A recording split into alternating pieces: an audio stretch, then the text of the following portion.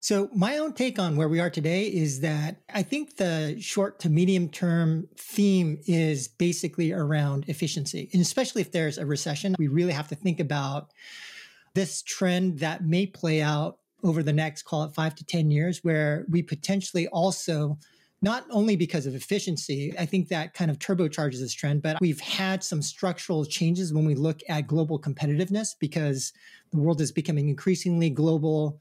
Education is shifting towards other parts of the globe and other geos where it's been more difficult for them to kind of catch up in terms of skill and capability. But I do think there may be a changing of the guard as old incumbents and even what are considered powerhouses like Blizzard or Rockstar may start to lose their power as insurgents, especially from the East, particularly China. We've got companies like HoYoverse with Genshin Impact, Honkai Star Rail that are both top 10 revenue games worldwide. We've got Lilith Game Science, maybe even Fun Plus, and others that are beginning to rise and dominate.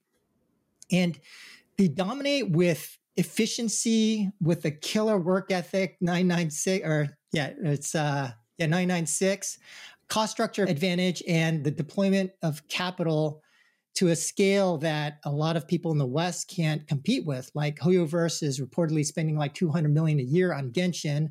So in that kind of scenario, who can compete against that? With what team, with what work ethic, with what cost structure?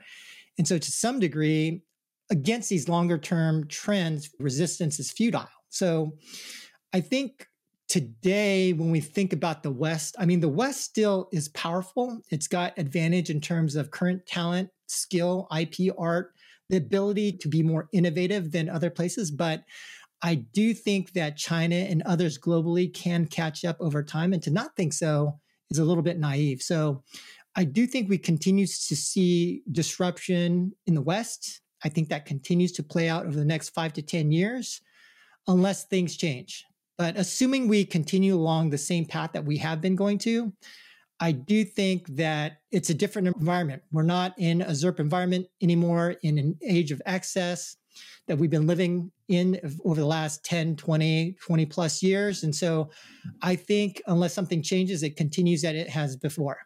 Yeah, I mean, just to your point, if you look at some of the large Chinese internet companies, Tencent, NetEase, they're the largest gaming companies in the world for those that, don't actually track their revenues. But Tencent wants to get 50% of its gaming revenue outside of China, in the next several years.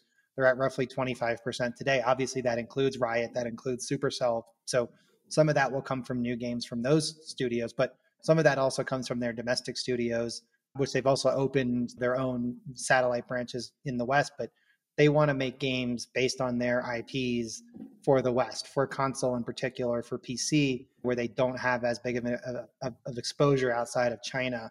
We know of them for their mobile expertise, but if they can really replicate their live services expertise on console, I think that's going to be a big awakening for a lot of Western companies, because up until now, the risk has been these guys in China are great at mobile. They're great at mobile live ops. They make the best mobile RPGs or shooters. That's why everyone's partnered with them, but they're not going to do it on HD. They're not going to do it on console in particular. And if they're successful there, that's going to be a big wake-up call to a lot of people. Right. Yeah, I think that makes sense. And just particularly for older gaming cohorts like me and probably you guys too, we have this kind of love affair with time-tested IP, and it's really hard to disrupt the older folks, but it's also really easy to disrupt the younger generations. And we've seen that with American and non-American innovation with things like Fortnite and Roblox. And I guess the other point to say is like IP doesn't stay on the shelf forever. It's not like, I guess it's kind of like kimchi, right? It'll stay in the fridge for a few weeks, but if you leave it in there for a few months, so just multiply that by 12. Companies like Embracer or Ubisoft, like you can't just count on those games printing units for the rest of your foreseeable future. You have to keep that innovation quotient strong, and if you lose focus on that, that's an easy way to dig your own grave in gaming.